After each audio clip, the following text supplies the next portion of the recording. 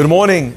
Good morning, Rabotai. Welcome to Breakfast in the Class. Breakfast in the Class today and the day of learning is dedicated to L'ilui Nishmat, Henry Rosen Chaim, Eliezer ben Yehoshua Tzvi, Alav Shalom, sponsored by his daughter, Pam Lunzer, as well. Dedicated for the Refuah Shlema and quick, speedy recovery for Yohanan Shlomo ben Victoria Sarah, sponsored anonymously. As well, dedicated loving memory of Reina and Raquel's father, Joseph Major, Alav Shalom. L'ilui Nishmat Yosef ben Reina Victoria, sponsored by Reina and Ezra Cohen, and Raquel and Gabby Habert, the En Od Milvado King. As well, dedicated in honor of Elisheva Kassover birthday. Thank you for always sharing your Torah learning with us, introducing us to Breakfast in the Class. May this be a year of clarity, berachah, simcha, continued parnasah, revealed blessings. We look forward to celebrating many, many more sebachot together with you. Love, Max and Maria, Dayan, Bani, Morty, Aaron, and Natan. The week of Kobra is dedicated in loving memory of Sammy Sayed, Leilun Nishmat Shalom ben Rivka, sponsored by his son Isaac Sayed. Breakfast in the Class is also dedicated in loving memory of Gabriel Amos, his brother, Rabbi Pinchas Amos, Alav Shalom Leilun Nishmat, Rabbi Pinchas ben Rabbi Shimon ben Masuda, sponsored by Annette and Gabriel Amos. Also sponsored by Dorel Melul, dedicated in honor of his wife Uriah, in celebration of the birth of their baby boy, Mazal Tov. Sponsored by Stephen Rappaport, the Breakfast King, dedicated in honor of Chacham Azrael Mansour. It's always great to see him here. As well, dedicated in loving memory of Eddie Zonana, Alav Shalom Leilun Nishmat Ovadia ben Hana, sponsored by his grandson, Abi Nissim. As well, sponsored by Stephen Rappaport, dedicated in loving memory of Mrs. Lily Safra Aleh Shalom, Leilun Nishmat Leah Bat Dov HaKohen v'Chana, and dedicated in loving memory of Angela Shochet, Leilun Nishmat Ongel Bat Lulu on her Azkara, sponsored by her son Haron Shochet. Breakfast in the Class is dedicated in honor of Rabbi Shlomo Fari and Rabbi Ariel Mizrahi, sponsored by Anna Zayanchik. And as well, loving memory of Joel Rishti, Leilun Nishmat, Yosef ben Leah, Alav Shalom, sponsored by his son Elliot Rishti. Dedicated in loving memory of Leilun Nishmat, Rahamim ben Sarah, Alav Shalom, sponsored by his grandson Arik Behar. And dedicated in celebration of the birth of a new baby girl, Abigail, to Jake's sister Leah and Rodney Sanid, sponsored by Daphna and Jake Mancher. Mazal Tov. Dedicated by Mauricio and Laura Sion from South Florida for the Haslacha B'Riyut Baracha and life of revealed blessings to the Sion and Dweck families, Bezat Hashem. And finally, dedicated in loving memory, Mrs. Lily Safra Leah Shalom Leilun Nishmat Leah Bat Dov HaKohen v'Chana, whose philanthropy has reached so many throughout the entire world. My friends, in the beginning of this week's parasha, we read all about the concept of nidarim, of vows. And many of us will remember from the many times that we have the opportunity from the many times we have the opportunity to do Hatarat Nidarim, we'll remember that it's not only if a person says neder. What other language do we have? Kol neder, o shivua, o isur, o konam, o herem, right? All these different languages which express ways in which a person can make an oath, a swear, a promise that they're going to do something. Now, it's interesting to me because essentially all of those things are really included in the first part of the mitzvah. But in fact, if you see this word, right, lo yachel devaro, the pasuk ends by saying, not only is a person obligated to keep the neder, shivuah, isur, herem, konam, not only those things that you said in that way, but rather, kechol hayotze mipiv yaaseh. Everything that comes out of your mouth, you have an obligation to do. So it's interesting that in the language of Hatarat Nidarim, we don't say, and if I just said I'm going to do something. If I said I'm going to go to the grocery store, and then I'm not feeling in the mood to go to the grocery store for my wife, but I told her I'm going to go, even if I didn't promise. Where else does it say that in the language of Hatarat Nidarim? And the answer is, it doesn't. Because Hatarat Nidarim is the undoing of vows. That has nothing to do with saying the truth, with fulfilling the truths, the words that come out of your mouth, making your words true. So there's one idea that a person says the truth about what happened or what they're going to do. But the other thing is to make your words true, to ensure that your word remains true. I want to share with you an example of this concept. You know, I studied in the Yeshivat Mir under the great Rabbi Finkel, a wild innovator, tremendous visionary in what he did and what he built. But he unfortunately was stricken with a very severe form of Parkinson's, to the point where it affected him with weakness throughout his body, and he did not take any of the medications that diminish the shaking that a person experiences when they go through Parkinson's. Because when he first got sick, he got a phone call from Rabbi Gifter, who also had Parkinson's, who took the medication, and he cried on the phone. He begged him to promise him he wouldn't take the medication. He said, because the medication caused me to forget all of my Torah learning. Promise me, he said, that you won't take it. Strange. Now, I don't know, shouldn't, but I will tell you, I studied in that yeshiva. I heard classes that he gave. I watched him walking in front of the yeshiva. If I tell you with the utmost respect, I'm saying this. He looked like an old school human marionette. Remember they used to have that with the legs and the arms? His arms and legs, it wasn't shaking, trembling. It was shaking, flying all over the place. They looked like they were disconnected from his body. He was very dedicated to the boys and the young men in the yeshiva. And if people asked him to be a sandak, he would always do his best to sit for them for the Brit Milah. Anyway, one such person, he asked him if he could do Brit Milah. The family told him the rabbi is very weak. He's going to do his best to come and do it for you. The rabbi said, okay, he's going to come to the Brit. But please make it, there's a local hall, it's 1 block away from the yeshiva. Make it close for the Rabbi Hazi. He's not feeling so great. So they made it in a hall, it's called Zvil, right around the corner from the yeshiva. The morning of the Brit, the father of the Avi Ben receives a phone call saying, so sorry, the yeshiva, Rosh Yeshiva asked Mehila, he's not going to be able to sit and be sandak. Please find somebody else. He's too weak. He can't do it. Boy is devastated. What's he going to do? He understands. He finds someone else. Right before the Brit's about to go off, someone comes to find the father of the Rachanimol, and he says, please, would you mind coming outside for a minute? The Rosh Yeshiva is outside. He says, I don't understand. I asked him to come. He said he can't come. What do you mean he's outside? They said he's outside. He's not coming in. Could you please? He comes outside. The Rosh Yeshiva is sitting in the car. They roll down the window.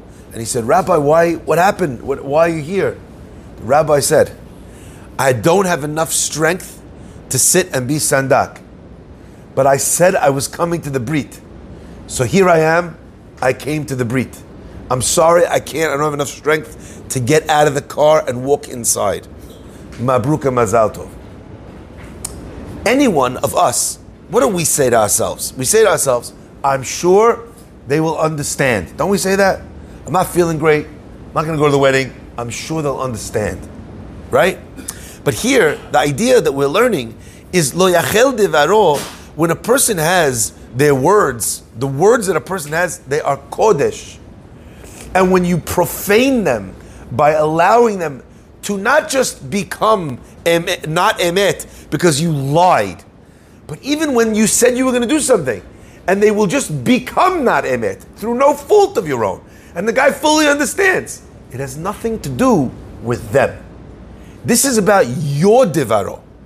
The Shem Shmuel writes an amazing piece. He asks, what does this mean that the words of a person are kodesh? What does that mean? And he points out an amazing insight in the name of his father. He says, let's say a person says about his watch, he says, Hare zu hekdesh. It belongs to the Beit HaMikdash. The halacha is, if I put that watch now on my wrist, I was over on something called me'ilah, with a terrible punishment. If I say about my cow, that cow is going to be a korban, and then I eat it for dinner, I put it on the barbecue, the punishment is unimaginable. It's me'ilah, bakodesh, me'ilah, and the korbanot. So in all these scenarios, what happened there? When I promise I'm going to do something, I promise I'm not going to eat this coffee, drink this coffee. This coffee, as an example, a minute ago was mutar. Now it becomes chefza shel isur, becomes an object of isur. The power of a Jew's mouth is meant to be such that it can change. No, I said if I say, yeah? If a person says that, then what happens is it's capable of, so was I, it's capable of changing the nature of a thing. Now, I want you to understand that. Rav Moshe Shapira used to say something that I always thought was very interesting. He said in the Hebrew language, the word for a word, lo yachel, divaro, means his word. He says something interesting. He says the same word in Hebrew for a word, ledaber, dibur, right? Daber el bnei Israel, is the word that we use for a thing, davar. That means that in the Hebrew understanding from a Lashon Kodesh perspective, your word is as physical, as real, as tangible, as an object that you could feel. Now, for many of us, we live in a world today where we're very careful. What do we put in writing? You want to say something? Don't put it in an email. Don't send it in a document. You know what? Disclaimer on the email. You have a disclaimer on the email, so even if you say it in the email, anything that's in the email, right? It's like hatarat nedarim at the bottom of your own email, right? But think about this for a minute, right? If you can't get me, if you can't catch me, if you can't sue me, I'm good. That's the world that we have been we've almost been thrust into. So from a world where if you said you're going to go to the Brit Milah, even if you're not going to turn up, you come there in the car and you sit in the car, from a world where your father shook hands with someone and that was it. I always love that. It's always, to me, a very powerful part of the marriage ceremony. We have a custom. Ashkenaz don't have this custom. When we sign the ketubah, we make a kinyan. They do that too. But then afterwards we do shivu'ah hamura b'tikiyat kaf, a solemn oath that is affected by the shaking of hands. And the rabbi shakes the hand of the chatan. Handshake. The most important deal you'll ever make. How are we doing it? A handshake. To me, that says, it speaks about a different time. But woe is to us if we look back at that time with a static nostalgia instead of an active retrieval. It's up to us whether or not that becomes a relic of the past or an object of our future, of the future of our children. Teach your children that when they say they'll do something, it's kodesh. It's inviolate to act in a way that stands in contradistinction to a word that came out of my mouth. Hamezra Atiyeh was once living when he was living in Yerushalayim, he was a rabbi in Porat Yosef. Now there's two locations, Porat Yosef. One location is the Old City, other location is in Geula, right? Right at the top of Geula before you get down towards Mea Shearim. Anyway, a man came to him and he asked him if he could write him ishur, a letter stating that he's a good guy, that his sefer is a good thing, it's a haskama. The rabbi said, no problem. He says, but we'll need to go to the yeshiva in Hebron Geula, excuse me. He said, why? Why do we have to go to Geula? Why can't you write it for me here in the Old City?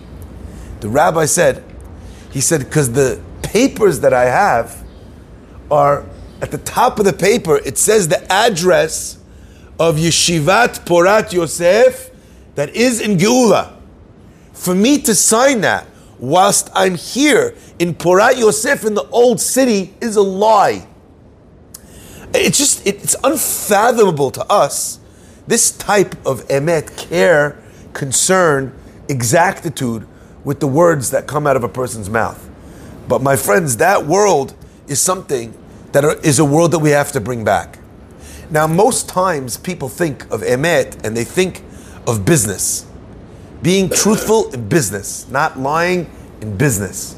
But the truth is, these ideas, they apply with your wife. I always say this. You tell your wife you're going to be home at a certain time. To come home at another time is not emet.